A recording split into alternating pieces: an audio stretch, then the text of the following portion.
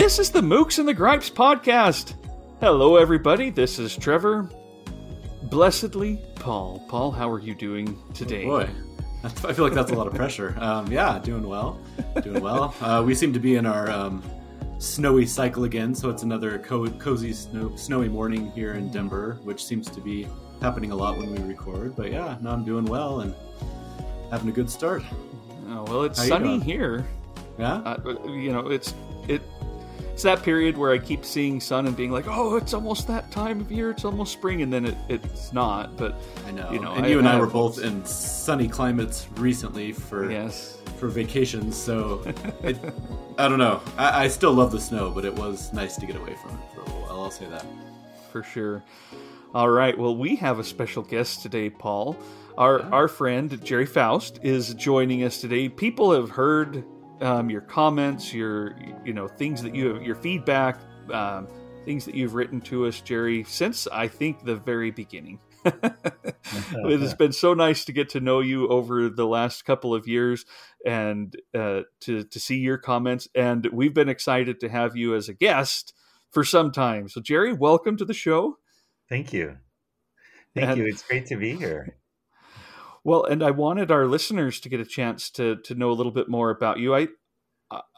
I think I've probably said, in the past, this is our friend Jerry from Canada, but I'm not 100% sure. I've known it from the beginning, and I think Paul as well. But will you kind of, help our listeners get to know your interests a little bit?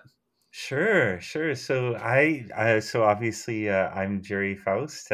I live here on the west coast of Canada in Vancouver, but I've also in the past lived for many years in Victoria. So I originally am not from Canada. I'm originally from the U.S. And I have lived in Canada with my partner John for almost 20 years. So I've been here it's hard to believe it, going on 2 decades. So in terms of my general interests, I really enjoy reading, of course, which is how I found out about the podcast. I love to travel. I've been to several different places. I tend to like to travel in cities. I love to take train trips and that sort of thing as well. And other interests of mine, I like to be out and visit natural areas, go hiking and that sort of thing. So being here on the west coast of Canada is actually quite a great place to do it. So it's a beautiful city. Victoria is also a very lovely and pretty city as well. And work has taken me, my day job is, I'm an IT manager. So work has taken me between the two cities just as different opportunities Victoria and Vancouver, that is. So as different opportunities have arisen in my career, I've moved back and forth a little bit between the two places, but just really happy to be here in British Columbia. And it is a little bit cool outside. It's about 0 Celsius, or it was this morning when I woke up. That's 32 Fahrenheit. But I had time to walk to the neighborhood coffee shop and get a coffee and croissant before joining you both this morning. Oh, wow. That's nice. Dedication. No, because we made him get up early for this one. Not too early, though. Well, it is wonderful to have you. I do have a question about your train trips. Do you mean just like a commuter train, or do you seek out I see online these seemingly wonderfully old-fashioned train vacations, where you're like, man, I bet Poirot is on the train here somewhere, where they're taking you through these beautiful landscapes. Do you do those when you talk about doing train trips, or are you more like when I'm commuting, or what's your? Well, I'd like to hear more. I kind of like them all, I guess you could say. When I've traveled to Europe, I've enjoyed taking the inner city trains and the various subways in the cities. Here in North America, I've traveled on Amtrak. There's the Amtrak Cascades that goes from here to Vancouver, or here from Vancouver to Seattle and Portland. And I also love taking, of course, our urban transit, the SkyTrain here in Vancouver. So I like, local metro systems. I've been on the TTC in Toronto. Of course, I actually have lived in Chicago, so I took the L and I took Metro a lot. So yeah, I just have I definitely have an interest in trains. Really enjoy them. And also even if they're longer trips, like between cities as well. I will I've say, my yeah. family and I a couple of years ago went on vacation up to that part of the world, and we took the train from Seattle to Vancouver, and then we took the ferry eventually over from Vancouver to Victoria. And man, not only is it Mm. beautiful, but I will agree that a train is one of the best ways to see that part of the country, probably any part of the country. But we saw like bald eagles along the way, and you're just going right along the coast, and you can see all these beautiful ocean landscapes. So yeah, I love the train anywhere Hmm. because I've also been in Toronto, and like you said, they have a wonderful public transit system that makes me very jealous here in Denver, where we have a terrible one. But yeah, that part of the country is just wonderful, and it's great to see it by train for sure. Yeah, Yeah. when I lived in New York, I would sometimes have trips to Boston or to Albany or who knew where, and my preferred way of getting there was on the train, even Mm. though it did take me longer. Um, but getting to go along the coast there, Rhode Island and such, it's everyone else would just jump on that little hopper that takes you from one of the New York airports to Boston and in like 40 minutes. But it was I like to travel by train as well, so that's fun. Mm. I'd never really thought about that before, but that is really cool. Yeah. And one of your top 10 books of 2023 was a book called Eastbound. I think it's Yeah. one that Paul mentioned. Yeah. After hearing about the book and the review and the kudos that you gave to it, I purchased a copy and I have it in my to be read list. Oh, I Nice. hope you'll let us know how you like it. I will. It should be great. Yeah. All right. Well, let's start out with the normal question. What have you been reading, Jerry? I know that you know this part of the show, and I hope you're ready to share. What have you been reading? Yeah, so I've just recently started reading a book called Small Joys by Alvin James Mensa. So this is a book that is was published in 2023 here in North America. The publisher is Ballantine Books. I believe it's Scribner in the UK. Alvin James Mensa, it says on the back, was born and raised in Southeast London.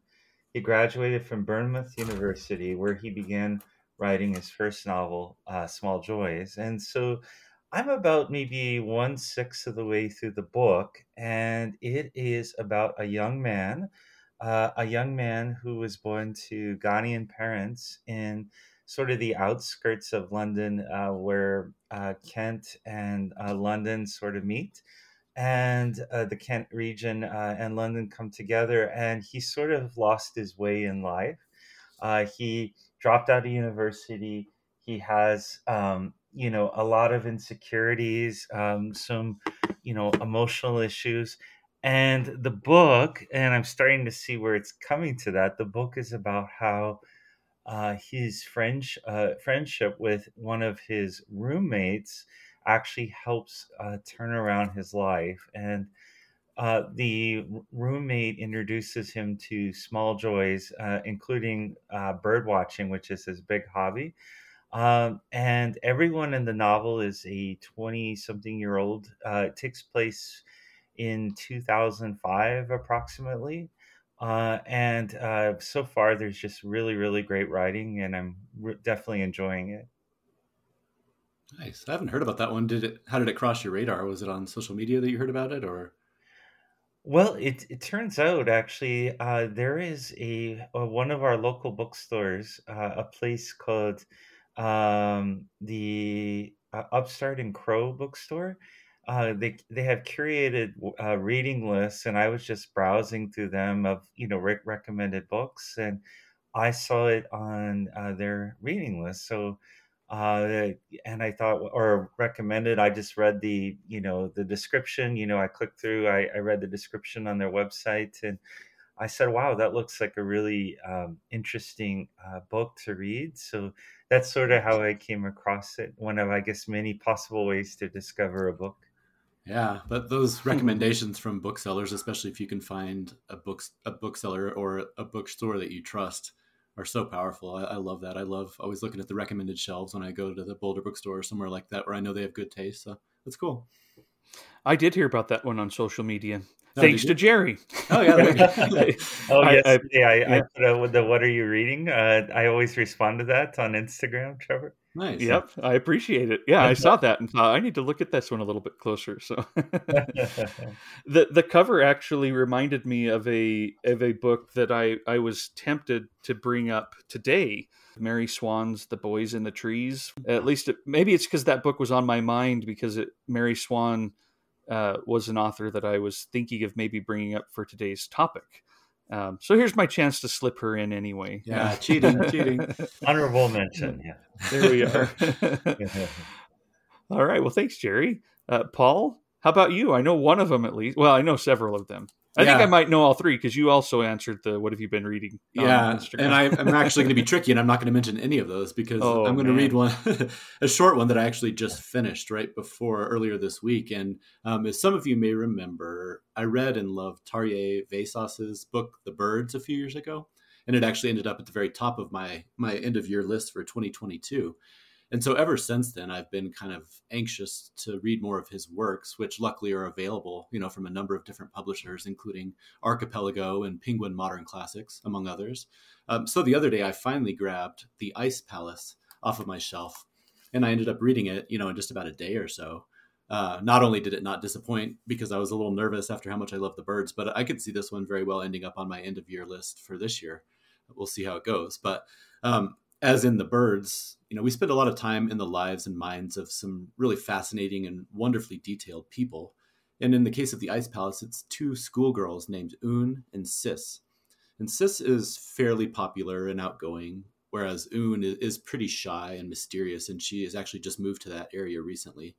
And so the book kind of kicks off with Sis walking to Un's house, which she's very excited about, since this seems to be a real, positive sign for their kind of budding friendship, which is just getting started. But once she gets to her home, the descriptions of their time together are just unsettling and kind of bizarre. And it does a nice job of kind of setting the stage for the rest of the book, which is very mysterious and kind of just, I don't know, a little bit creepy, I guess. And so that night after she leaves her home, she's walking back to her home through the forest alone. And I thought I'd just read a quick passage from that to give you a feel for the writing. It says, "A noise somewhere down in the ice. It ran along the flat expanse and seemed to disappear into a hole. The thickening ice was playing at making mile-long cracks. Sis jumped at the sound. Out of balance. She'd not had anything safe with which to set out on the return journey through the darkness. No firm footsteps striding along the road, as she had when she walked to Un. Thoughtlessly, she had started running, and the damage was done. At once she'd been abandoned to the unknown. Who walks behind one's back on such evenings? Full of the unknown. Being with Un had made her overexcited, even more so after she'd said goodbye and left. She'd been afraid when she took the first steps, half running, and her fear had increased like an avalanche. She was in the hands of whatever it was at the sides of the road." And so that's a little short excerpt, but it gives you an idea. It's not all quite that explicitly creepy, but throughout this whole book, it does remind me in a lot of ways of The Birds, where there's just some of these kind of almost supernatural things that are hinted at but never really completely explained. But more than anything, there's just some really nice character development, some great nature writing. So anyway, yeah, it's one that I'd been looking forward to reading for a long time, and happy to say that it lived up to all of the hype that I was giving it. So Awesome. that is good to hear. I've been doing the same thing where I'm like, I need to read more of his, that one in particular, but I haven't gotten it yet. So I need to get on it. It's always on the next book I'm going to buy is that one. I know how much you love those Penguin Modern Classics, especially the UK editions. And this is a nice, creepy looking one. I saw that they also did the same edition or the same kind of take on the birds. They're, that same kind of cover, but I prefer, I think, the Archipelago version of the birds. I'll say that.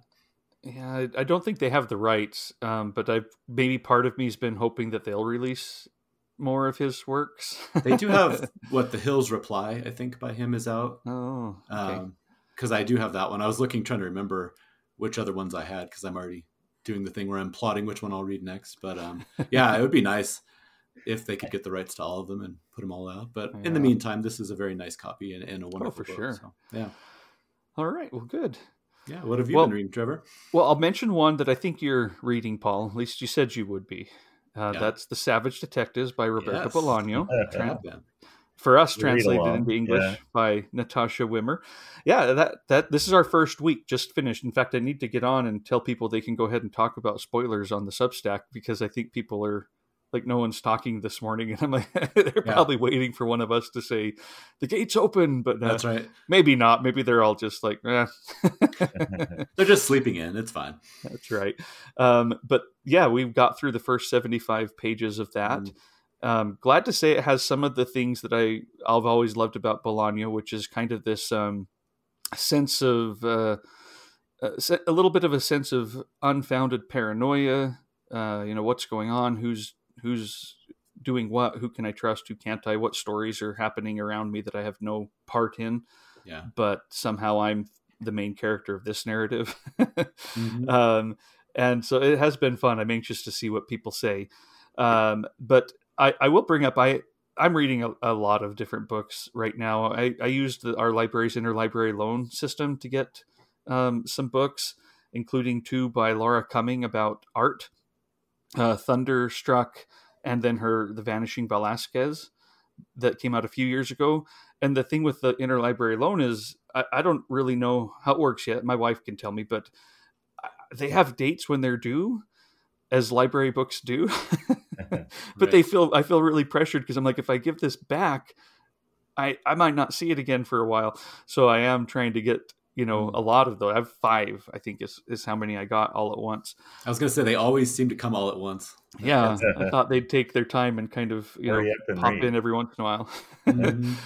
But I'm also reading, I'm wondering if either of you have ever looked at these, but over my holiday, I read Magpie Murders by Anthony Horowitz, and I thought it was so much fun. He's written a bunch, since like the 80s, I think, but it looks like people would probably know him best as one of the showrunners for, or at least, one of the main folks on like Foyle's War, the television, series there, and a few others. I because I don't have the list in front of me, I won't try and list them, because I'll get them wrong.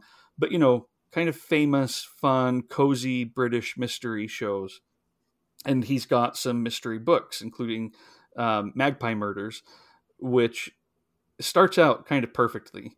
It has a woman, she's an editor, and she's just gotten in the 9th book by one of her authors, who she doesn't like personally, thinks he's just kind of a jerk and a creep, but she really does love his mystery books, and they take place back in Britain, post-war Britain, and involve a detective named Atticus Pound, with his own little backstory. And she's so excited to sit down and read it, and kind of starts with that sense of promise, sit down and read it. That's the first chapter. And then all of a sudden you start at the title page for that book, and you see the page numbers go back to 01, to get you through that.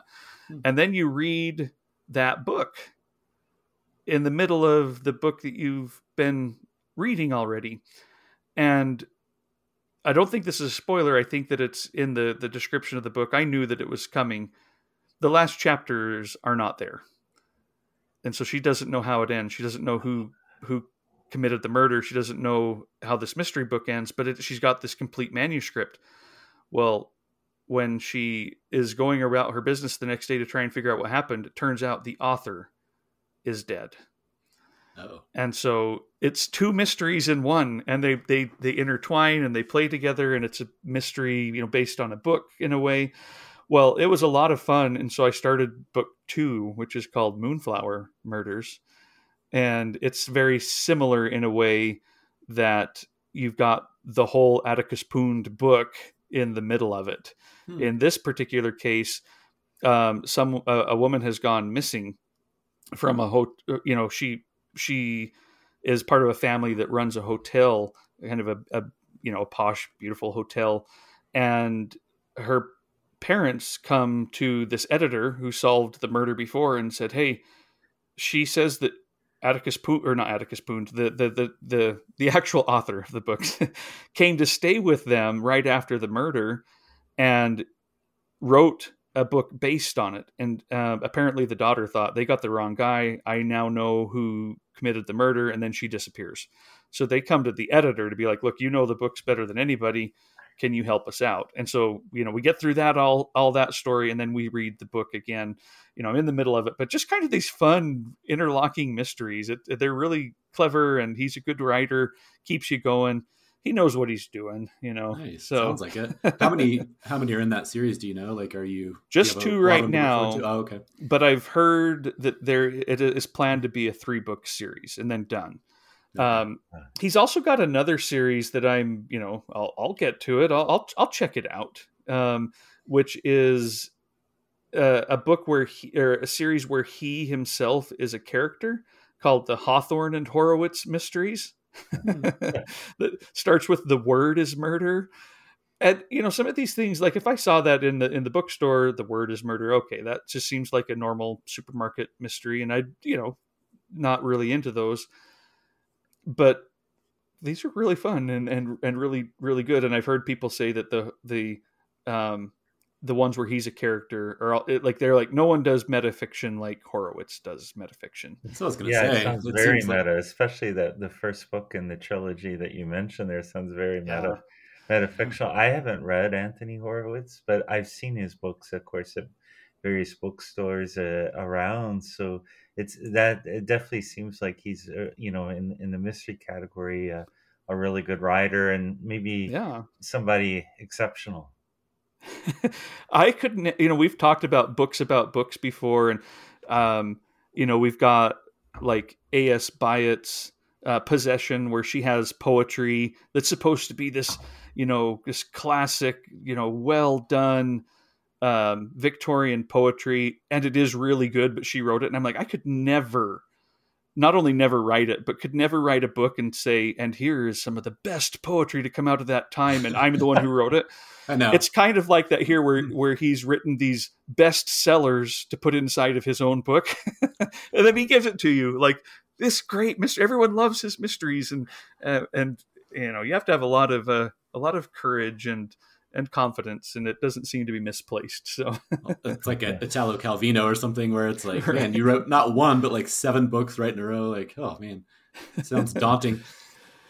So, all right. Well, it's always fun to go through that list of what we're reading, but we're here today to talk specifically about Canadian literature, and I'm really excited about this. I'll just really briefly say that most of my time growing up, if I read a Canadian author, it was someone who it wasn't because I was seeking out Canadian books or Canadian authors. They just happened to have books published in in America, and they were ones that had made it wide. But when I first started my blog, and when I even probably before that, I was on the Booker chat and met a fellow by who went by Kevin from Canada. Mm-hmm. Just Yes, Kevin you Peterson. Yeah. And he and I became friends. He was retired at the time, and he was a big proponent of Canadian literature, very much so. And he got me reading the Giller Prize books. He would actually buy them for me and send them to me, because a lot of them weren't available in the U.S. And we would do the Shadow Giller for several years there. And it was a wonderful experience for me to kind of get out of my own zone, and still be, not just like, oh, I read a lot of books in translation, but these aren't books in translation. They're books from my neighbor, and the culture and the topics, and it was a wonderful experience. Yes, certainly you had some of the ones that you would expect. There's Margaret Atwood, showing up sometimes on these lists, and I probably would have encountered those books regardless. And to be honest, they don't always fill quite as Canadian as other books that I read, while reading the Giller Prize. Books about, some of the and Indigenous peoples and what they were going through, or books about Nova Scotia and the church, and certainly books about weather, where weather plays a big role. I really loved kind of getting that exposure to uh, to that kind of book, and to having it be a deliberate part. And so, Jerry, I don't think I knew that you were originally from the U.S., uh, but I certainly knew that, of all my friends, you are like Kevin. Kevin Peterson is his name, Kevin from Canada, in being a big proponent of Canadian literature. And so I'm excited to hear from you. You chose this topic. You asked if we could, talk about it specifically, and I'd love to hear some of your reasons for that and some of your passion for this topic. Well, yeah. Well, actually, I guess for me, tying into what you just said about my biography, not having grown up in Canada means that Canadian literature is something I largely discovered as an adult. So for myself, I mean, obviously, Margaret Atwood, names like Alice Munro, Michael Ondaatje were, these are all names that are very, very sort of big and familiar, and would be probably even internationally known outside of North American context. Obviously, Alice Munro won the Nobel.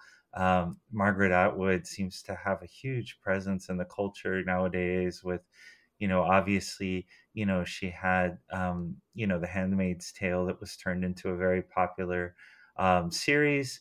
But yeah, so it was one of those experiences where, as an adult coming and moving, I started to discover that there's this whole other world sort of that I had not been aware of, almost existing in parallel. Very similar to how sometimes when I'll go into, say, a grocery store or a coffee shop, I'll hear a song maybe released in the 1980s or 1990s, and I'll be like, wait a minute, this sounds like it's from a certain era, but I have never heard it before. I can pull out my phone and look it up, or, Google the lyrics or something like that. And it turns out it's by, a Canadian artist, was released in 1988, was a top 10 hit here, but it was something that was not necessarily on the soundtrack of my childhood. So I think that for myself, that was one of it, was just the idea of you can discover new things, and sort of peel back the onion, peel back the layers of the onion, and discover sort of in the depths there that there are other great writers to get to know. But also, too, I think that thematically, there's certain themes that do reappear often in Canadian literature. One of them is immigration. So one of the things that you may or may not know is that in Canada, roughly 25% of the population, I think 20 to 25%, was born outside of Canada. That is a higher percentage than in the US, where I'm originally from, and where we're all originally from. I think in the U.S. the figure is something like 10 to 12%. So immigration is one of the big recurring themes. You mentioned the weather is a big recurring theme. Also, sort of the presence of nature is another big, a thematic thing. So much so that it turns out one of the books I was thinking of, I didn't include it on my list for today, was the book by Marian Engelbert, which is either famous or infamous, depending on your perspective. So, I mean, that touches. I mean, I always thought of that book as a little bit satirical, but it sort of touches, and I think it's kind of spoofing that sort of that motif in Canadian literature of, humanity and, nature. And of course, you already mentioned some of the Indigenous writers that are from Canada. There's many, obviously there's many great ones as well. So all of these are different reasons I think that the literature of Canada is, especially some of the little bit lesser known, there might be, is worth getting to know, and worth listeners checking out if there's something, that we mentioned today that sparks their interest. You Oh, just made great. our resident Canadian, Dorian, very happy by mentioning Bear. If we had made it through this entire episode without mentioning that book, he might have once again, disowned us. Yeah, yet another reason for him to disown us. Exactly. Exactly. Oh, well, thanks, Jerry. And again, it was really refreshing for me to go back to, because I don't follow the Giller like I did, and I really should, because again, it was a great way to not only get to know new books and new authors to me, but again, just be somewhere else, somewhere kind of familiar but kind of not at the same time. All right. Well, as we go about talking about our books that we have chosen, um, feel free to chime in, tell us whatever more you have, but we'll go ahead and start today.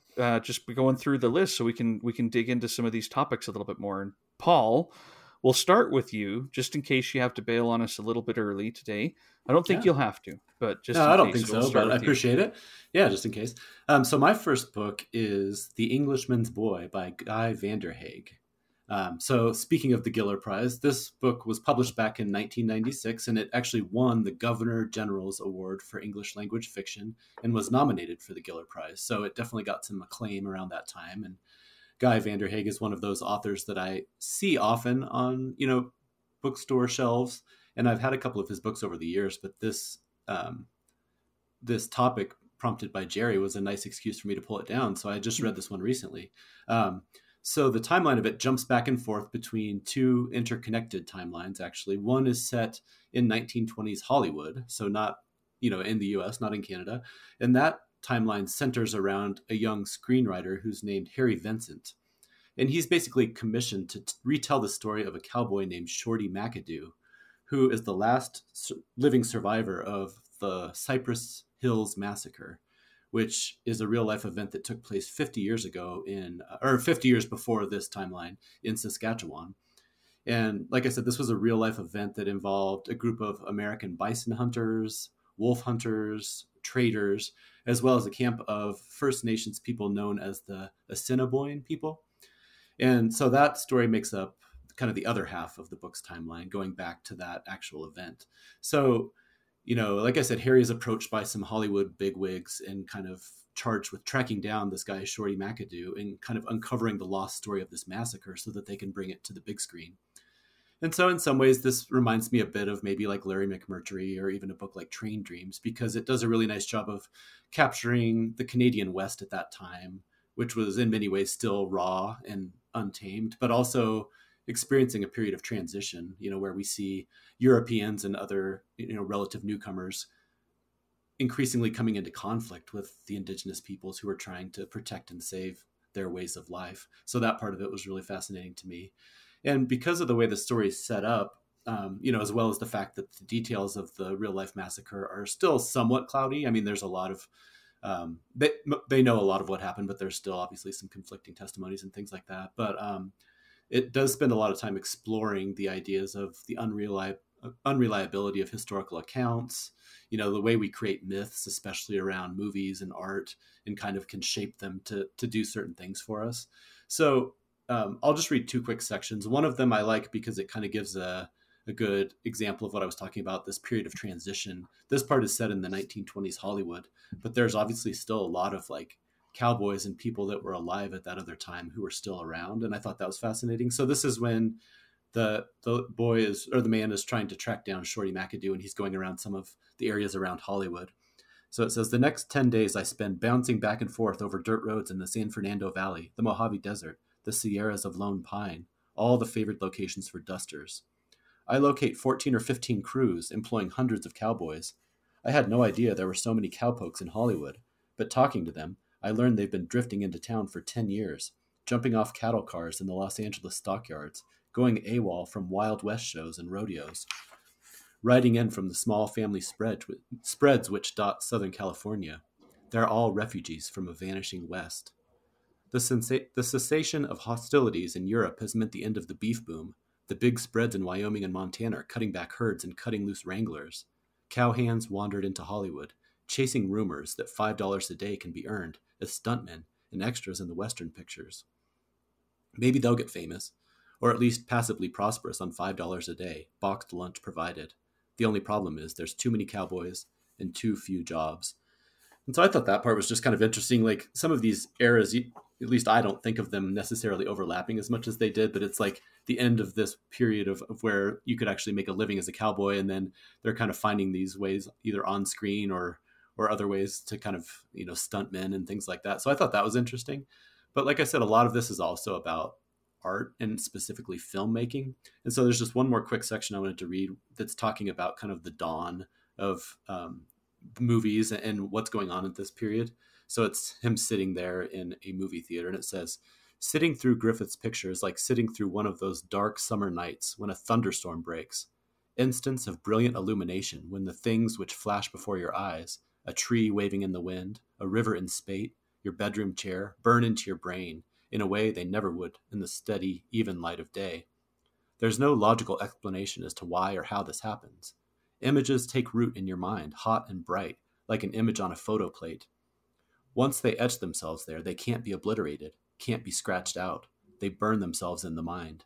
Because there's no arguing with pictures. You simply accept or reject them. What's up there on the screen moves too fast to permit analysis or argument. You can't control the flow of images the way you can control a book, by rereading a chapter, rereading a paragraph, rereading a sentence. A book invites argument, invites reconsideration, invites thought. A moving picture is beyond thought. Like feeling, it simply is. The principle of a book is persuasion. The principle of a movie is revelation." And so I thought that was really well done. Trevor is a film buff. I thought maybe you would like that part. But like I said, this is just a really interesting book. I liked it. It ticked a lot of boxes for me with some nature writing. And like we've talked about, one of those eras where a big moment of transition is happening, which I thought was very fascinating. And then on top of that, it had, a lot of interesting things about that massacre, which was a big part of Canadian history. So are either one of you familiar with Guy Vanderhaeghe or this book or anything like that? Oh yeah. That in fact, it brings up, we talked about the Giller, but another kind of great and I would say great source for Canadian literature is the Governor General's Awards. There are many of them that they have, and this was his second time he won. The Englishman's Boy. He won for his one of his early short story collections, Man Descending, and then he won again just not too long ago in 2015 for Daddy Lennon and Other Stories. But also, Paul, did you know this is a trilogy? I did. Yeah, I have one of those random things where I have the first and the third book, but still need to track down the second. So yeah, I plan on exploring the rest of those. Yeah, first and the third, huh? Well, you know how that goes. It means you're committed. I think that's right. You have to fill in the gap and get going on that.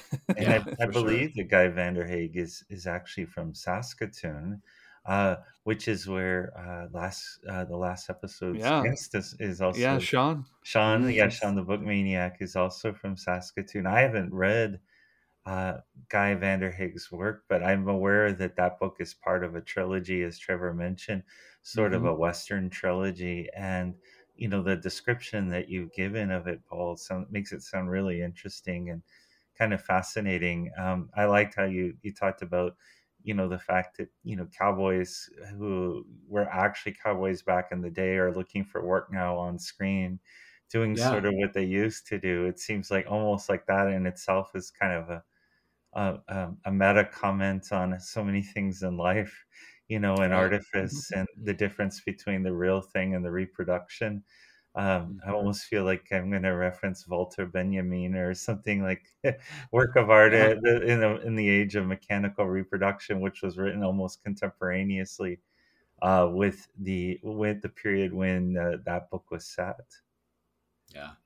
No, for sure. It's fascinating. It's really interesting. It's one of those things I've noticed as I get older where when you think of history, it seems like this huge stretch of time. And then you start doing the math of like how few generations there were between certain things that happened, and this is a perfect example of that. So yeah, it's a really good book. I'm definitely looking forward to reading the rest of those, and it was nice to finally have not an excuse, but just a motivation to get these books off my shelf, which had been there for probably a decade or more.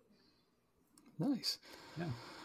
Well, normally I go last. I don't know why. It's not a rule, but I'll go next so we can have you kind of cleaning us up, Jerry. I think Sure. we'll benefit from that if you're okay with that. I'm going to go with an author that I didn't choose because her books really taught me a whole lot about Canada, because they didn't. But she has been called, this generation's answer to Alice Munro, or recently. This is a relatively young, though she's like all of us. She's been around longer than when I first read her. She'd only written a few books. Now she's written quite a few. This is Annabel Lyon. She first kind of hit I would say maybe the big time with her 2009 novel, The Golden Mean, which was shortlisted for the Giller Prize. That's how I got to know it. It was a finalist also for the Governor General's Award. And a few others. It won the Rogers Writers Trust Fiction Prize. I don't know that one, but since it won, I'll mention it. This is a book that takes us all the way back to Alexander the Great and to Aristotle. It is a really interesting and really, I thought, well written book about kind of narrated by Aristotle. Talking about this time when he is counseling with Alexander the Great in Macedonia, and it's about their relationship. And it again just really pulled me into this world, and I wish it were better known. And it's just fun because I think she gets into Aristotle's head quite well, which can feel a little bit presumptuous, as we've already talked about in this episode, of authors who are like, I'll write a bestseller and put it inside of my book. And here's a part where Aristotle is saying, I've been working on a little treatise on literature, the literary arts, tragedy, comedy, epic, because I've been wondering, what's the point? What is the point of it all? Why not simply relate such history as it has come down to us in a sober manner, not pretending to fill in the gaps? And I just really, really enjoyed this for its take on history and all of that. But she has written more books since, including a sequel called The Sweet Girl that was also up for the Giller Prize. It was longlisted for the Giller Prize. And then a book I haven't read, and her third novel, Consent, came out in 2020 and was longlisted for the Giller Prize. I haven't read that one yet, but it was in that I saw mention of her being,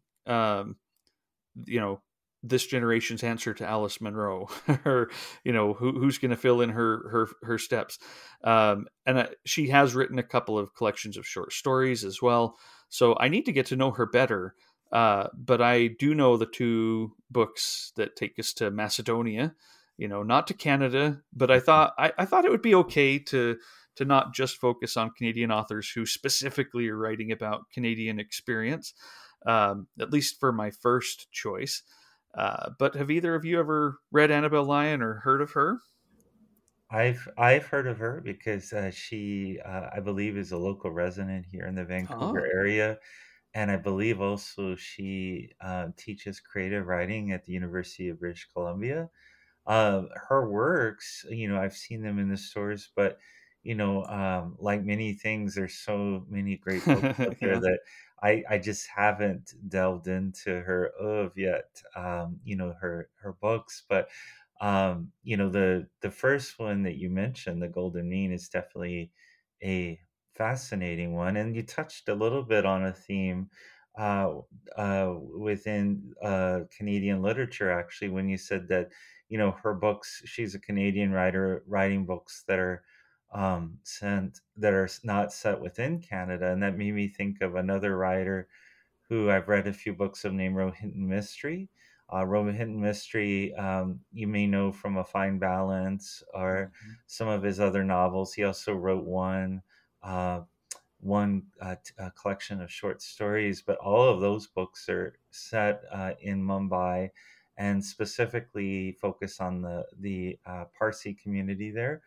And so, they really, I don't know if you're familiar with him, and but they definitely, if you read any of his works, you kind of feel like you're immersed into that world, and psychologically, and they're kind of thrilling in a way.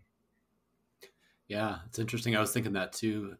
Even with the book I just mentioned, being set a big chunk of it in Hollywood in the U.S., and then like you mentioned Michael Ondaatje earlier, like even though he's a Canadian author, a lot of his books take place, around the world and stuff. So it is an interesting thing. I was going to ask you if you thought that was a theme. So I'm glad you mentioned that.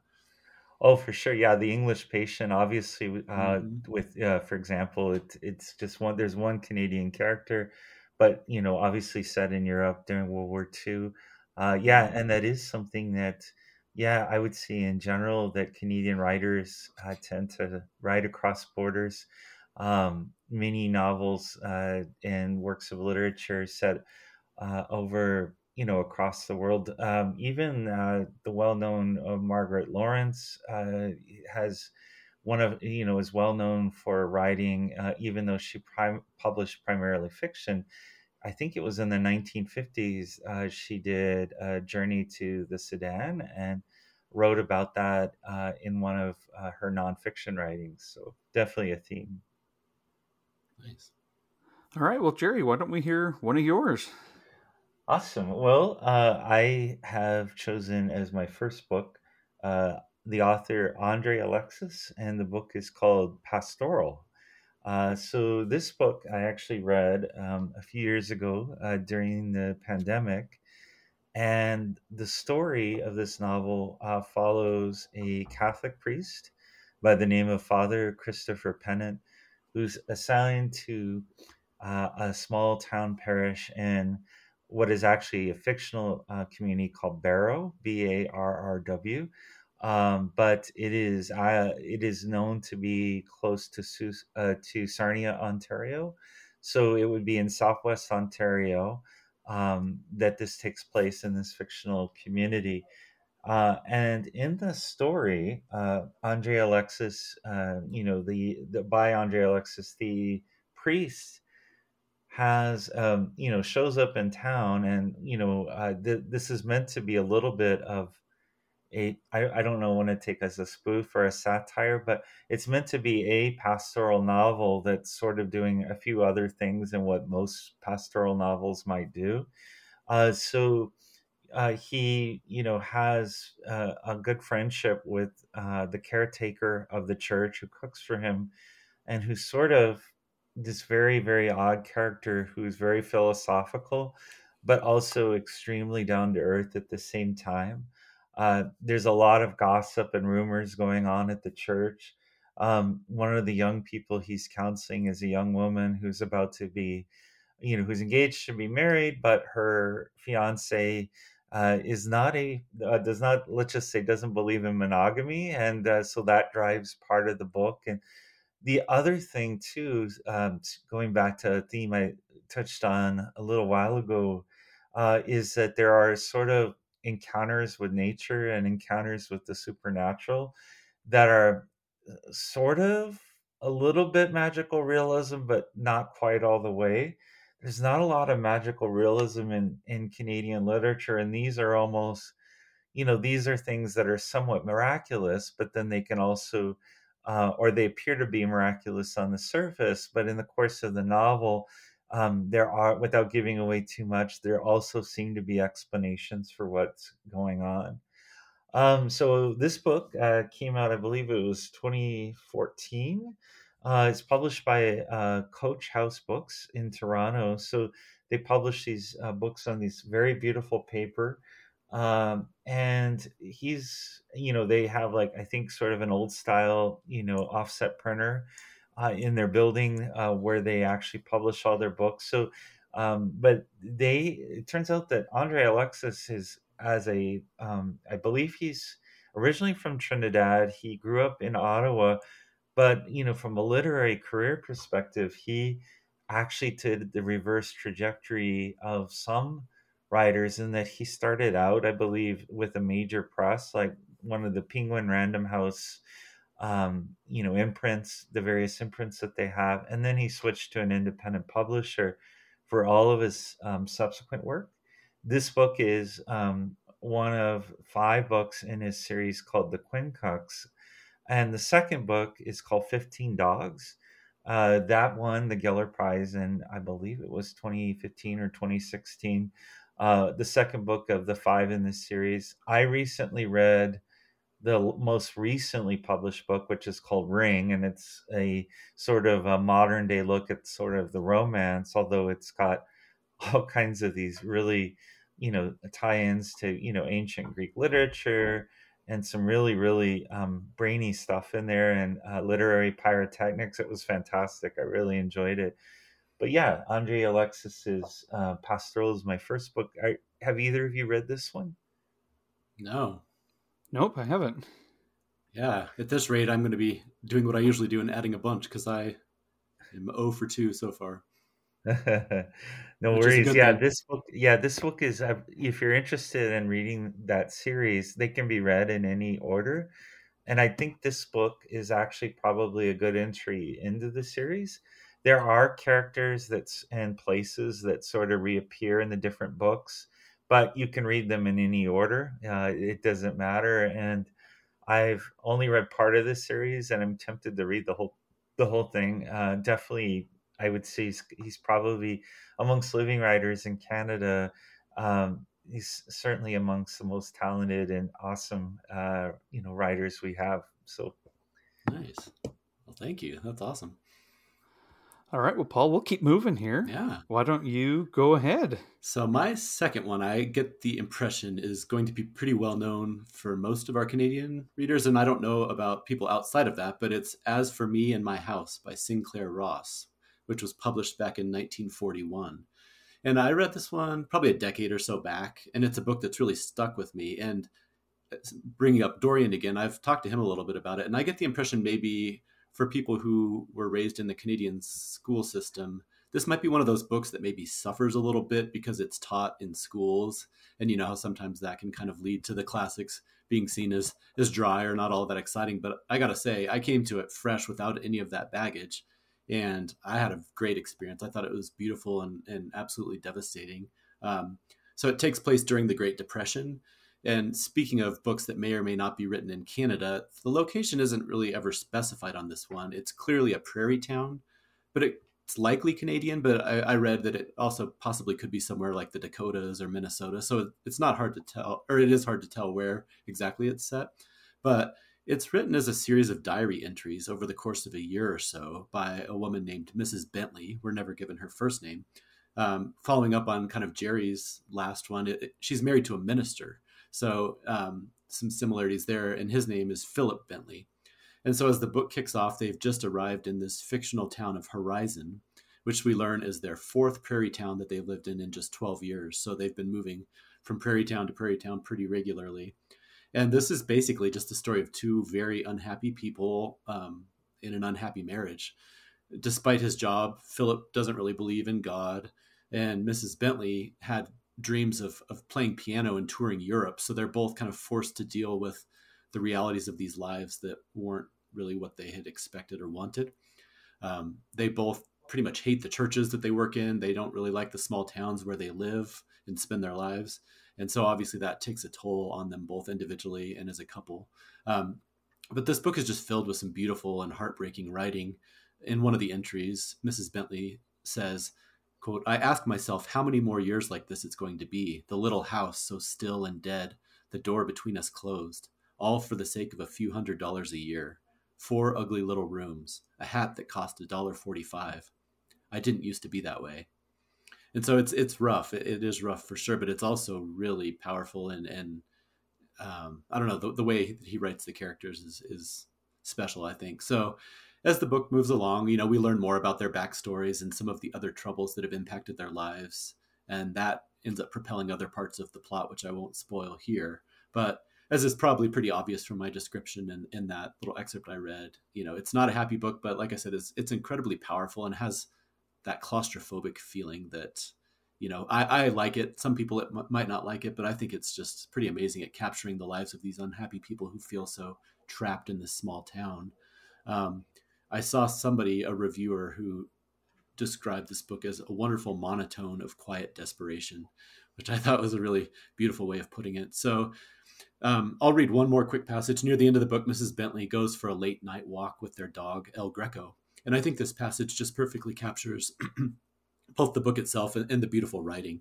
It says, "The rain had only started and was just a drizzle still, but you could feel that it was settling down to make a night of it. No one else was out.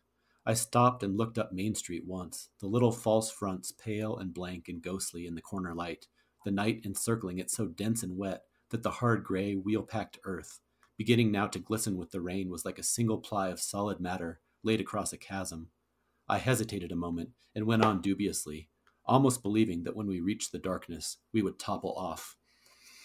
And so that passage goes on, and it's beautiful. It captures kind of that feeling. This prairie town is right on the edge of nature, and it's, these towns are encroaching on nature, and there's that back and forth. Like, you get to the end of the street and look out, and it's just nothing, blackness, blankness. And I feel like that does a nice job of kind of capturing the way that these two characters feel as well. So, like I said, I get the impression this is one of those that's kind of a classic of Canadian literature that may or may not be well known throughout the rest of the world. But anybody who hasn't read it, I would highly encourage them to check it out. It's rough going, but just beautifully done. Like, once again, either one of you familiar? I'm not. Nor am I. Nice.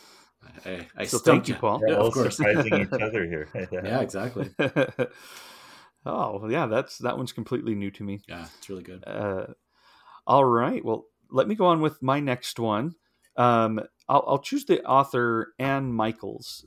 She's been around for some time, and I first encountered her with her book, The Winter Vault, about a dam being placed, in Egypt that would flood an old, some ruins. And I thought it was a fine book, but I didn't love it. And I kept hearing everybody say, well, her best book is Fugitive Pieces. And so I went back and finally read Fugitive Pieces, first published in 1996, and thought that it was amazing. So while she has continued to write, and Michaels has, and I haven't read some of her newest books, I think even just very, very, very recently she had a new book come out. She's definitely worth following and chasing those down, but I have not done so. But Fugitive Pieces is, everybody I think from Canada is probably like, yeah, we've heard about this a lot, but I had not. And I wouldn't be surprised if a lot of our listeners have never heard of or read Fugitive Pieces. It is a Holocaust novel to an extent. It's split up in two parts. The first one is told kind of almost as a memoir by a survivor named Jacob Beer. He was from Poland, and he was the only survivor in his family, and he's talking about his past. But the way it's actually, this book is so much more complicated is the wrong word. And yet there is so much more nuance and intricacy in the way that the story is told that I don't think it always serves well to just tell what the story is about. But it is a very interesting story. But it's learning about Jacob's mental state and about his memories and how he's trying to deal with them. And then you're 2/3 through the book, and you get into book 2, where you get a new narrator. This is a Canadian professor named Ben. Ben has met with this person from the first section, Jacob Beer, and he is an admirer. But by this time, Jacob has died, and so this is the second part. Is Ben also trying to kind of track things down to understand not only the Holocaust, but how Jacob has dealt with those memories and with that part of his life, and then kind of relating it to his own life. Ben, it turns out, is the child of survivors. And so this is a really rich book. again, better. I mean, not that that's like, oh, that must be a lame book, that description, but I would say that makes it almost sound like something we've read before, and I'd say this is quite a unique book on not only these themes but on the ability to tell about these things and to address them, and just a powerful book. Again, as I sat down to think of what I would put, I thought, oh, I'll definitely want to talk about that one. And then I saw, oh, she just came out with a book called Held, and I haven't read it yet. So anyway, I definitely recommend Fugitive Pieces. I would softly recommend The Winter Vault, and then we've got Held, which just came out, that I don't really know anything about. So anyway, Jerry, you were holding up a book there. Is that The book Fugitive? I'm Yep, that's holding up Fugitive Pieces. is a special edition that was published several Oh, years ago of Fugitive Pieces by McClellan and Stewart here in Canada, which has subsequently been subsumed into Penguin Random House. But it is her book, Fugitive Pieces. This was a certain line of this edition happens to be a certain line of classic Canadian novels that they reissued, with really nice paper, beautiful binding and everything. But yes, I read this book. I bought the special edition when it was available. And you're right, it is a really powerful novel. I believe Anne Michaels also writes poetry, but if yes, I'm not yeah, mistaken. And you can really see her poetic style sort of kind of appear in her prose as well, in terms of some of the way that certain things are phrased. There's very careful attention to language, in Anne Michael's work. And like you, I have not read the latest book. Held, it's called Held. I think it came out here in Canada. The Canadian edition was published in November. The US edition was published this month, so it's now available. It's probably available to readers in the UK and other countries. But yeah, it's this was such a this book, Fugitive Pieces, was such a great work that it's almost as if, no, sometimes with writers, if you read a really great book from them, you at least for me, I'm almost there's a little sometimes I want to keep reading then everything they've written, but other times if they write something that's so good, it becomes like you're holding them mentally to a higher standard, and you're afraid to read any of their yeah. other books because they you might be disappointed if you don't like them as much, if Yeah. that makes sense. But No, for I sure. might That's what need I to went through check. with the Ice Palace with Face Offs. Like exactly that. It's just like, Yeah. oh, I started at the top and I'm afraid to go any further. Yeah, that's right. My favorite Haruki Murakami novel is still the very first one of his I've Mm, read, and yeah. even though I've read at least 10 of his works, I almost feel like I'm still looking for the original high, mental high I got from the first book of his that I read. That's the Japanese writer that I think you've mentioned it on at least one previous episode. Yeah. But yeah, I definitely can recommend second your recommendation, Trevor, about Fugitive Pieces. All right. Well, yeah, and I just looked up Held. It's out by Knopf here in the U.S. And reading the summary, it looks like she's again dealing with generations and you know horrible events from past generations. I think she knows how to mine that in a good way. Yeah. So, all right. Well, Jerry, I'd love to hear your next one. So my next one is something I know for sure, Trevor, that you've read, and I think Paul, you may have read this one as well. It was featured in NYRB Women last year, the series of books, and it's Basic Black with Pearls by Helen Mm-hmm. Weinsweg, which is a wonderful novel that's very hard to categorize. Came out originally in 1980. It's a book about a woman who lives in Toronto, but she's in an unhappy marriage. So she's been carrying on an affair for, I think, a few decades with a man by the name of Conrad, or Conrad, as it's spelled in the book. And she meets him and rendezvous with him around the world. And he recognizes her because she's wearing a basic black dress with a string of white pearls. And that's where the title comes from. So in the book, basically the plot of the book, without giving away too much to those who haven't read it, is that after a series, her normal series of encounters, he's, in foreign locations, he's let her know that he's coming to the city where she lives, which is Toronto, and she has to meet him in Toronto. But while she's waiting to meet him in Toronto, the rendezvous, without saying too much, doesn't go exactly as expected or as planned for her.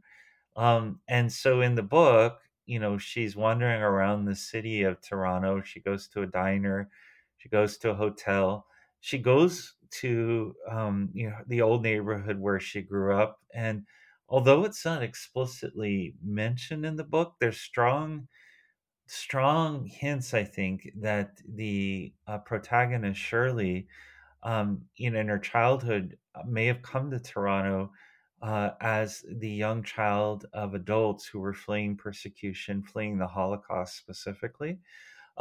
It That's how it ties in a little bit, I think, to the.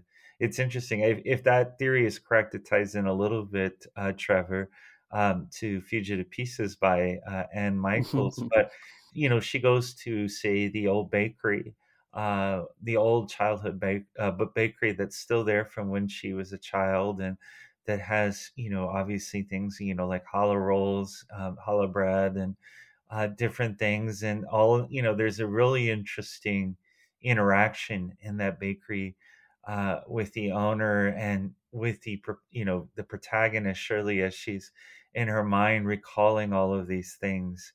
The ending is interesting of the book. It's definitely worth reading, but it reminded me, just to make that connection, of a book I did really like by Haruki Murakami. Just thematically, it reminded me of the book South of the Border, West of the Sun.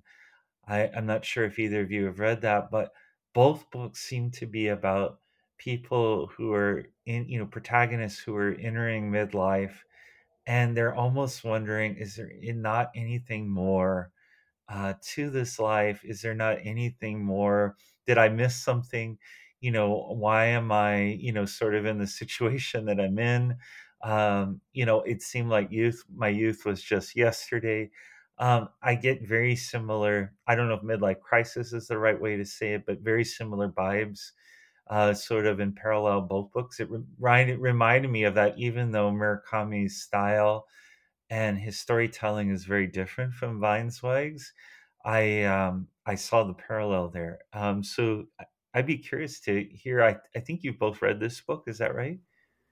Yeah, did. It was part of Kim's Yeah. NYOB Women series last year, and yeah, I think you did a I loved wonderful it. job. I did too. I think you did a I wonderful job. learned, yeah, I learned from your what you went over just now. I was thinking the same thing, because this is I would argue, a tricky, murky book in some ways, because like you said, the basic plot is fairly straightforward, but there is a whole lot going on underneath the surface. And even from some of the conversations online within that group, I know that there was a lot of people who were floating theories that on a first reading I didn't necessarily pick up on, but as soon as they mentioned it, I'm like, oh yeah, actually I could see that. So yeah, it's one of those, I think, that would probably benefit from at least one rereading and maybe multiple rereadings. I'm really glad you picked it. It's a really good book. Yeah. Yeah, in fact, you talking about it now made me think this is probably a good time to reread it too, while I still have some of the threads in my hands. Yeah. You know, It's not starting from the beginning again. Yeah. Speaking of Right. midlife, where if I wait a year or two, I won't remember anything about it.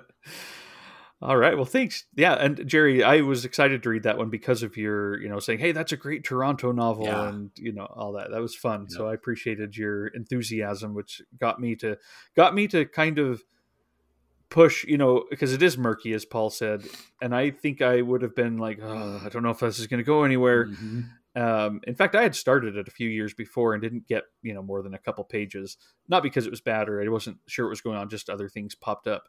But you talking about that made me excited. And then I started to see things flashing, and it was great. Yeah, for sure. Well, thank you. Yeah. All right, Paul, Let's hear your last All one. right, my last one. I am going with another Canadian classic, and Jerry actually mentioned the author a little bit earlier, The Stone Angel by Margaret Lawrence. Very well-known Canadian novel, but one that, again, I hadn't read. And this, once again, Jerry, you prompted me. You're doing good work. I'm reading Canadian novels that I hadn't read before. So this is a wonderful book. It's the story of a 90-year-old woman named Hagar Shipley, who's kind of struggling with the effects of aging on her body and her memory. And apparently it's one of several books by Lawrence that are set in this fictional town of, let me see if I can say this right, Manawaka, Manitoba, which is a rural area of Canada. And like The Englishman's Boy, and actually a couple of the other books that we've mentioned, maybe this is another Canadian theme here. The story is made up of two parallel narratives that kind of interact with each other. One is set in the early 1960s, which is kind of the present day for this novel. And then the other part takes place at earlier places within Hagar's life, kind of in flashback form. So it's one of those stories we talked about in our episode on aging, and we've brought this up several times, that I really like these stories that focus on older authors or older, protagonists, and that span decades, that encompass someone's life. So in some ways, this maybe reminded me a little bit of something like Penelope Lively's Moon Tiger, which was another book I really loved about an aging narrator. So it kicks off with a really beautiful passage I thought I'd just read real quickly here. It says, "Above the town, on the hill brow, the stone angel used to stand. I wonder if she stands there yet, in memory of her who relinquished her feeble ghost as I gained my stubborn one. My mother's angel that my father bought in pride to mark her bones and proclaim his dynasty, as he fancied, forever in a day. Summer and winter she viewed the town with sightless eyes. She was doubly blind, not only stone, but unendowed with even a pretense of sight. Whoever carved her had left the eyeballs blank." And so it goes on from there, describing this literal stone angel that is mentioned in the title. But as we read and go further, we come to realize that the stone angel also refers to Hagar herself. She's very closed off, and she puts up this wall of protection by cutting herself off emotionally from those around her and kind of presenting this stony facade to the world. And so I said, in the present time, she's struggling with the aging process and kind of fighting against being placed in a nursing home, which she views as kind of this last step before death, and she doesn't want to go there yet. I mentioned Moon Tiger, but another comparable book I would say is maybe Drive Your Plow Over the Bones of the Dead, only because it's these very strong, kind of cranky, cantankerous older women who, as you're seeing their perspective, you kind of get it. But if you place yourself in the perspectives of those around them, you can see how they would be pretty difficult to deal with, which I think is kind of a fun lens to view the world through. But this book is just filled with lots of really poignant quotes about aging and life, which I really liked. Here's one: "Privacy is a privilege not granted to the aged or the young." Or another one: "I can't change what's happened to me in my life or make what's not occurred take place, but I can't say I like it or accept it or believe it's for the best. I don't and never shall, not even if I'm damned for it." So I just really like that. Like it's poignant, but like I said, there's a spiciness and a cantankerousness to it that I really liked as well. So as it moves on, we're viewing things from Hagar's perspective. So we're sometimes swept into these sections where we feel her disorientation, which I think is really interesting and kind of gives you even more empathy for her, because as we're only getting her perspective, we have no idea how reliable she is as a narrator. So we're kind of swept along too, and we kind of get this feeling of disorientation that she also gets. And it deals with different relationships she has with her children and other people who cross her path. It's just a really good book. And I wanted to mention our friends over at the One Bright Book podcast did an entire episode on this book back in April of last year, which is excellent as always. So they dig way down deep into the characters and kind of the historical time frame and a little bit more of a perspective from there. So if anybody hasn't listened to that, and if it sounds appealing to them, I would definitely encourage them to check that out. So again, I'll ask if either one of you read that one. I haven't, but I was going to mention the One Bright Book episode if you didn't, because it definitely makes me really want to. It's one that I listened to even having not read the book, because me too. It pulled me right into it in a way. Yeah, so for sure. Jerry, have you read that one? I haven't read this particular one, but I've heard it discussed on a different podcast. Back when the New York Times book review podcast was hosted by Pamela Paul, Mm-hmm. they had a section at the end where the critics for that newspaper would talk about books where they're reading, and they would, sort of have like a fireside chat. And John Williams Mm-hmm. talked particularly about this book on one of the episodes and described it so vividly that I do have it on my long-term to be read list. And Nice. of course, I'm familiar with Margaret Lawrence, as a writer, and her biography, and time in Africa, and so on. But yeah, this is definitely a book that I think has stood the test of time from Yeah. all indications. Absolutely. And again, I just want to thank you, Jerry, for the prompt to read these books, because it's funny how sometimes you don't realize. I've definitely read Canadian authors and Canadian literature, but there are a lot of these ones that are classics that are sitting right there in plain sight that I just hadn't gotten to. So I'm happy to have read a few of those. And I will probably have to step out here in a second. Before I go, if I could just interrupt the flow for 1 second, I just wanted to say that this episode will come out next Tuesday, which is the 20th. Is that right, Trevor? Check me to make sure I got my dates right.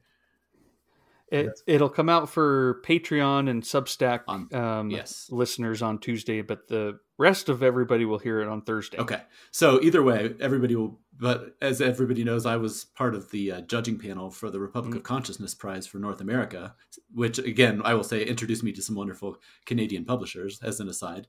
But I just wanted to mention that on the 27th, we have a Zoom party that takes place at 7 p.m. Eastern, and everybody's invited to join. And it's really cool. We're going to have representatives from all 10 of the long-listed titles. And I can't confirm for sure, but there will be authors there. There will be translators there, and then representatives from the publishers. It's going to be really fun, and everybody's just going to hang out, and we get a chance to hear from some of the different people involved with these books. So I just wanted to put in that really quick plug that anybody who can join us on the 27th at 7 p.m., everybody's invited, and it should be a lot of fun. So I just wanted to get that in there before I have to sneak off. Yeah. Thanks, Paul. Sure. Yeah. Thanks, thank Paul. you. Are they going to announce the short list during the listening party, or is Not that during in the future? That's a good question, actually. I should know that. I don't think it's going to be announced during the party, but it's going to be shortly thereafter, because this is kind of launching the final steps in this year's prize. But from what Lori Feathers, who is kind of the founder of this North American version of the prize, told me, this party is just a blast. She said last year it was one of the high points of the entire process, and just really cool conversations with various translators and small presses and authors. So it should be a lot of fun. Excellent. Well, thanks, Paul. Yeah, thank you. And I'm sorry I have to leave early, but again, Jerry, it was so nice to chat with you, and I look forward to listening to the rest of the episode and hearing you guys' picks. Oh, likewise, Paul. All right. Well, so long, Paul. I am curious. I hope you'll let me know if you have read this author's books. If not, I know it'll be one of your soon-to-be favorite authors.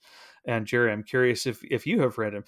One thing I will say, when we talk about what we're going to be picking, Paul likes to have everybody send around the author's initials, just so that we can kind of, without spoiling it too much, see if we might, be overlapping too much. And it seems like 90% of the authors in Canada have the initials AM. I've already done Anne Michaels. There's, of course, Alice Munro. The author that I'm going to talk about now is an AM, and even has a son whose books I really like, who is also an AM. So this author that I'm going to talk about now is Alistair MacLeod. He is probably most famous for his collection of short stories that he had written short stories for his whole career, starting in 1968, and a collection of all of them came out in the early 2000s called Island: The Complete Stories. And I love these short stories, and that's while I'm going to talk about his novel here in a second. One of the things I love about Canadian literature and Canadian prizes is they don't shirk on the short stories. They recognize that this is an art form. It's not a way of building up to writing a novel. They're not apprentice pieces. They are their own thing, and very, very powerful. And Alistair MacLeod only wrote one novel, And yet I'd say he's quite famous because of his collection of short stories, of which there is one now. I think he published a couple in his lifetime, but then they've been compiled in this, and I actually don't even know if they're published separately at all anymore. But I love this collection of short stories. Just love it. He was a lot of his stories take place in Cape Breton Island, um, way where it's cold and up north, up north and east, and beautiful, but remote.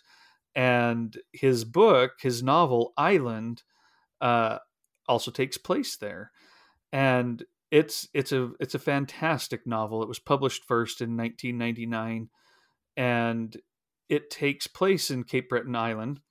Um, and when the book opens, we meet our narrator. It's a fellow by the name of Alexander MacDonald. He's in his mid 50s. He's a successful dentist, and he is visiting his older brother who is ailing, named Callum. Uh, Callum is decidedly not nearly as successful as Alexander. Callum is also about 15 years older, and it's partially because of that age gap that they had remarkably different childhoods, which led to remarkably different lives. And we go through that even though they have this shared heritage and even a couple of formative tragedies, they're not really that close. Even though they have this intimate relationship of their past. It is just a fantastic novel about their relationship and about their family, and just one of the best books that I've ever read. I absolutely love um, this novel. No Great Mischief again. When I posted about it on my blog, I got a couple of fun stories from Kevin from Canada. He came on and said, there are two interesting stories about No Great Mischief. One is the reason why it did not win the Giller. Someone at the publishing house neglected to enter it, and the discovery only came after the deadline. And he says, more interesting, however, is how it came to be published in the first place. All of the Canadian literary community was well aware that MacLeod had been working on a novel, but would not submit it for publication. You can tell from his extensive catalog that he liked to write, not publish. His publisher, perhaps the best in Canada's history, drove from Toronto to Windsor and literally stole the manuscript, giving him the upper hand in negotiating with the author to get it finally published. And then he says, I am one reader that is glad that he did. So, I am too. It is a beautiful novel. It's been a long time since I read it, so I do want to reread it. It's also been a long time since I read the stories in Island, which is what really pulled me into being interested in Alistair MacLeod in the first place. His stories are just, as Kevin says, he's someone who liked to write, and he really, he seemed to really take delight in creating just beautiful, evocative scenes and memories. In fact, I'll read a little bit from his first short story, The Boat, 1968. It just says at the start, there are times even now when I awake at 4 o'clock in the morning with the terrible fear that I have overslept, when I imagine that my father is waiting for me in the room below the darkened stairs, or that the shore-bound men are tossing pebbles against my window while blowing their hands and stomping their feet impatiently on the frozen, steadfast earth. There are times when I am half out of bed and fumbling for socks and mumbling for words before I realize that I am foolishly alone, that no one waits at the base of the stairs, and no boat rides restlessly in the waters by the piers. So, you know, I love his writing. I love his books. There aren't very many of them, so you can be an Alistair MacLeod completist within just a month. That's right.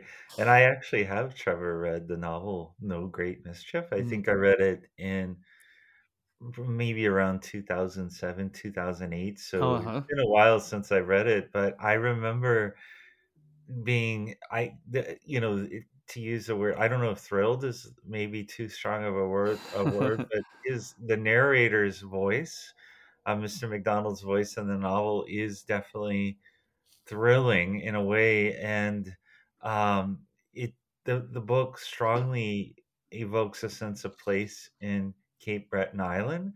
Yeah. and the Scottish Canadian community, and also in terms of the relationship to his brother. Um, at least one theme I also remember taking away is the scourge of too much drink, too much hard Yeah. drink, too much alcohol.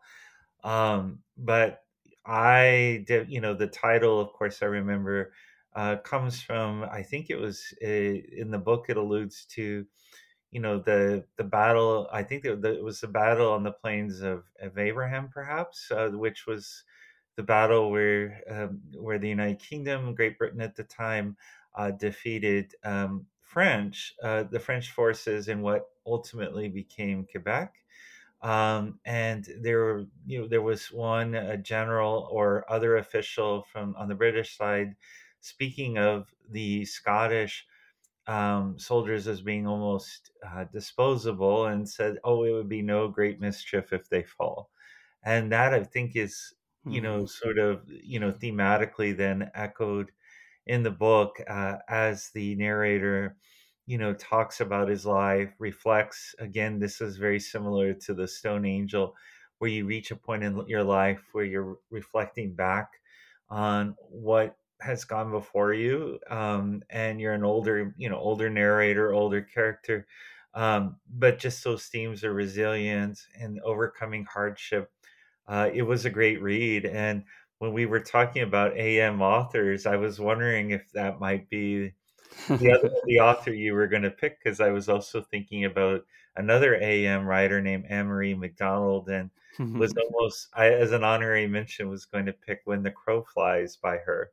I don't know if you know I that don't AM know. writer or not, but definitely a great writer to get to know. Excellent. No, I appreciate that. This is, I mean, it's so fun to get that sense of, oh, another one, you know. All right. Well, I think we've gotten to the end where you know, I'd love to hear what your last book is that you'll share. Of course, you can share some honorable mentions too at the end, but what's the last one that you're going to talk about? So the last one I'm going to talk about is a book called The Geography of Pluto. It's by Christopher DeRado. It was published in 2014, I believe. Hmm. Originally published by a small press called Cormorant Books. It's now been republished by Esplanade Books, which is a Quebec publishing house of works in English. And I actually picked this book in part because it would help us represent the province of Montreal, or province of Quebec, and it Hmm. strongly evokes of Montreal as a place. So this book impacted me so much as a reader that I did something I rarely do, and I wrote a Goodreads review for it in 2018 when I actually read the book. And I think I'd like to just read it real quick. It's not a real long review, but I wrote this. This well written and well structured debut novel is ultimately about five kinds of love: love of family, romantic love, love of friends, love of place, and ultimately self love, self respect. The likable yet far from perfect narrator, Will Ambrose, is a gay geography teacher in Montreal facing two relationship challenges: the need to get over his ex boyfriend Max, and the desire to take his relationship with his single mother deeper beyond surface matters. As the novel moves back and forth in time, the reader learns about Will's friendship with Angie, which is enviably close and able to withstand all sorts of bruises. Other aspects of the novel focus on Will's experience of coming out as a gay man and discerning the boundaries between sex, love, and various in between states. The other main character of the book is the city of Montreal, with its gorgeously depicted, though throughout vivid via which is gorgeously depicted throughout via vivid descriptions of its climate, its gay village, and yes, its geography. As the reader rides along on the subway metro and looks out into the apartment windows. The book left me with an urge to learn French, abandon my longtime home in Western Canada, and move to Montreal, a city I've visited just once. The strength of this debut effort indicates that the author, Dorado, is blessed with innate gifts, and a few tantalizing threads in the closing chapters left me hoping that he is considering a sequel. Surely there's enough room on Pluto or Earth for such an effort. So, again, the book is called The Geography of Pluto. I want to emphasize it's not, there are some darker themes, but it's not a sad book. It's ultimately a very uplifting book. Um, there's a lot of interiority in the novel. Um, but at the same time there's also, as you read the story, you'll see how he goes to the various, he'll ride the metro or ride the bus to neighborhoods like the Plateau and different parts of the greater downtown area. And if you've ever been to Montreal, which my trip was in the late 2000s, and I read this book about a decade later, one of the things I most loved about reading it was that it sort of brought back the city very vividly to life for me. And like I said in my review, I came away with it like, wow, let me just, I put it down and I loved it so much. I was like, man, maybe I should learn French too, which is generally, a really good thing to have if you live in Montreal, to be at the very least bilingual, move and start a new life, because this book was just so inspiring in that way. Have you read the book, Trevor? I haven't. I don't think the title sounds familiar, but it could just be because it's a little bit of a unique title. I have not read this one, but it sounds great. I will note, I wanted to try and find you on Goodreads and find your review, and so I looked it up while you were talking. And Sean, the book maniac, Yeah. also rated it 5 stars on Goodreads. I don't see if he has a review or not. I don't see it. But then some of the top reviews are, what a charming debut. Loved this little gem of local literature which hit home on so many levels. So this is one I'm going to be checking out soon. That sounds excellent. And he's written one follow-up novel that I've also read. It's called The Family Way. And that book was also a 5-star read for me. It's set partially in Montreal, but partially in Provincetown, Massachusetts.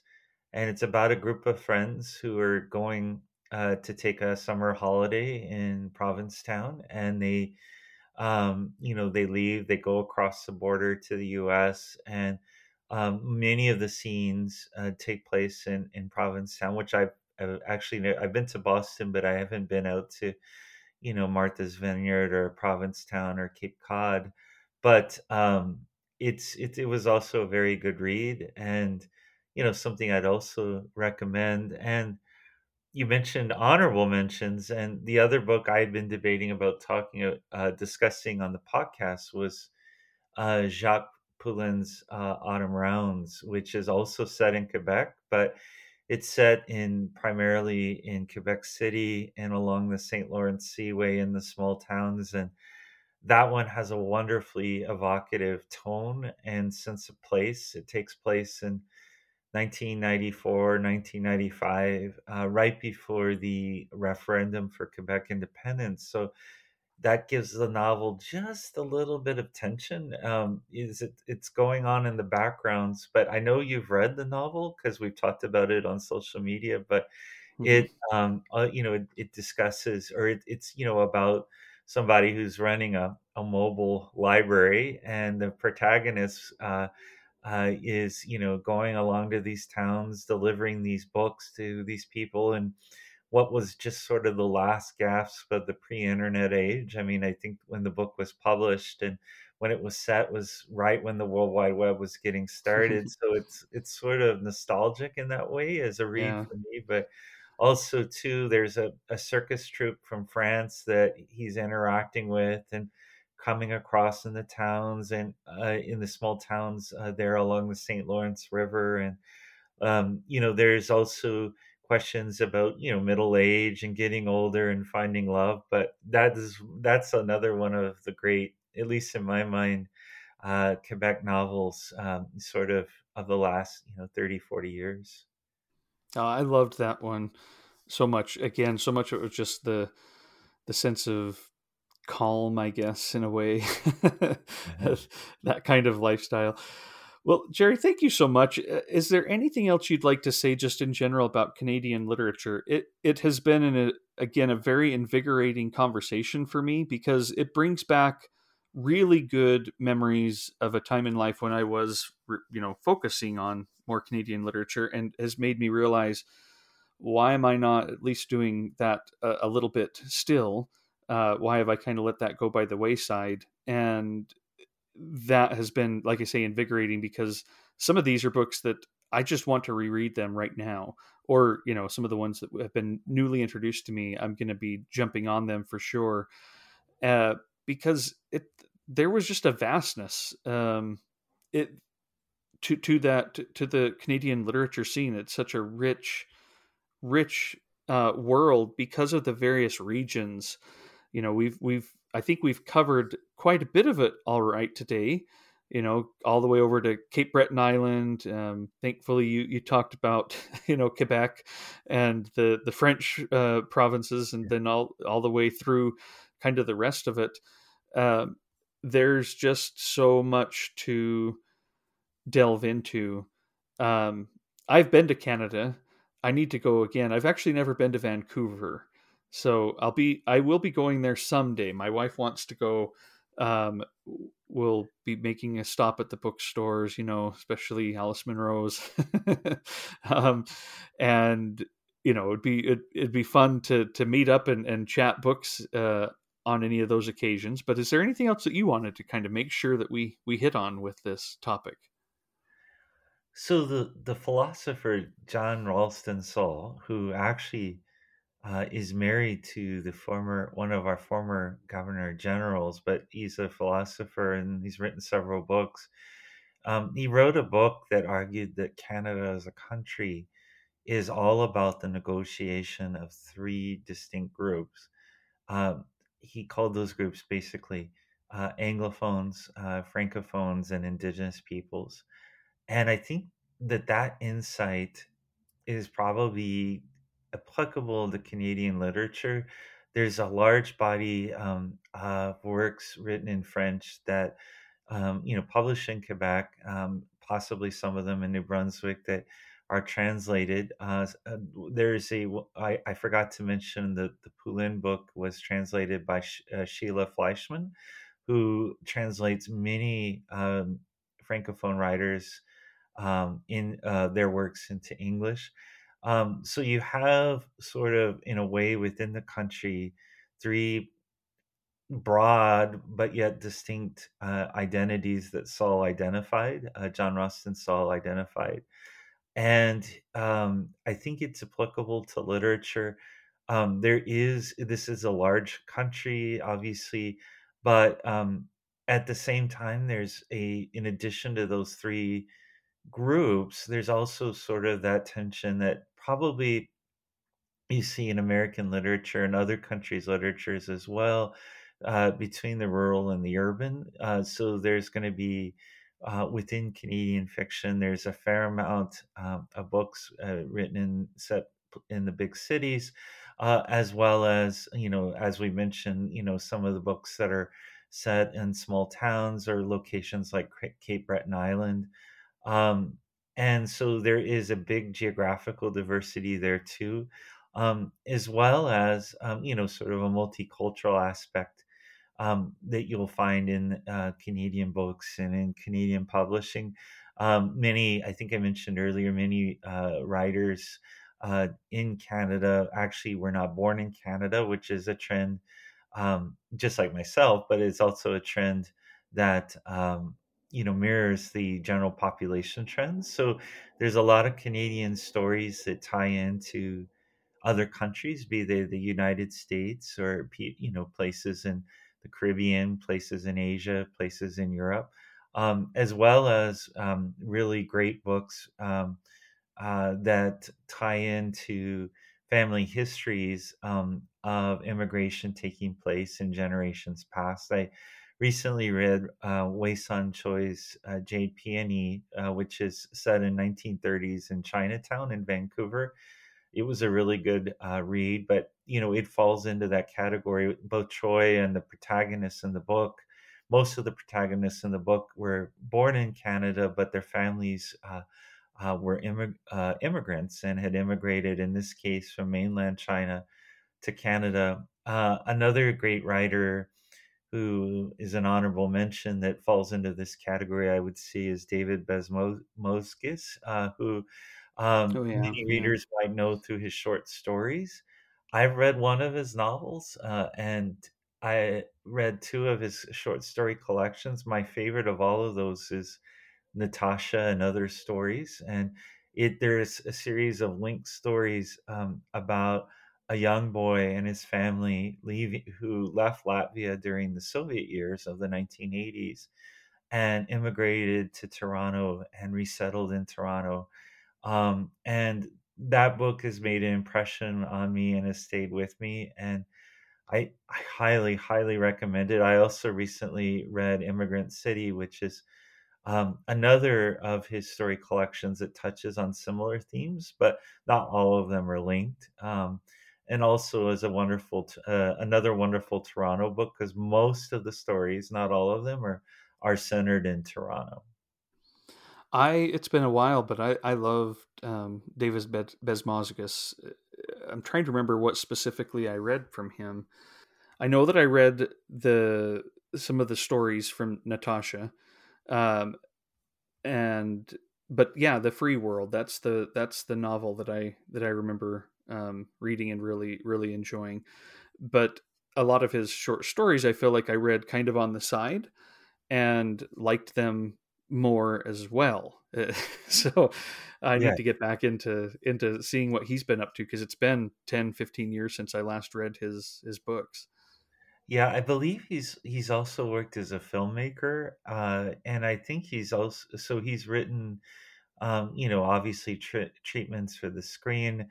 I think I have read The Free World as well, which it's interesting because with with the thematically being refugees, the protagonists being refugees in this case from the Soviet Union, and being sort of in transit in Europe, waiting to come to Canada. Although in the story, of course, it's not clear that Canada is ultimately going to be the final destination, or if their papers um, are going to come in. It actually reminded me a little bit of Anna Sager's Transit, which is published by NYRB Classics. And of course, that was originally written in German. But that one also deals with similar themes of, people whose lives are, being disrupted and are looking to immigrate. They're refugees, and they're looking to start a new life. Although, in that book, the setting was, much earlier. It was in the 1940s, and that book took place, like a few of our other novels that we discussed, with the Holocaust in the background. But there are some parallels, I think, to that novel. But yeah, I love David Bezmosgis as a writer, almost a Chekhovian writer, when it comes to his short stories. Oh, well, thanks so much again, Jerry. It has been a pleasure. We'd love to have you back on sometime. We could continue talking about Canadian literature or any other topic. It's been Thank very you. It's nice been a to, pleasure. well, and it's always, we meet people online and read each other's messages and all of that, but it's so nice to sit down and just chat for a little while live like this. And thank you so much for taking the time out of your Saturday morning, getting up early to meet with Paul and me. Well, thank you for having me. It's been a pleasure to speak to both of you and to have this conversation. And I'd love to come back sometime in the future. Sounds good. All right. Well, thanks again. We'll talk to everybody soon. We'll be back in a couple of weeks.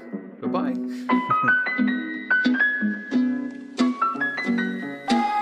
Thank you for listening to this episode of the Mooks and the Gripes podcast. You can follow the Mooks and the Gripes and get show notes and book and film reviews at mooksandgripes.com.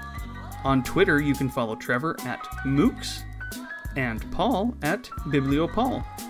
You can also get information about future shows on our Patreon. If you'd like to donate to the show, anything and everything, even $1 a month helps and is deeply appreciated. You can become a Patreon at patreon.com/mooks. Until next time.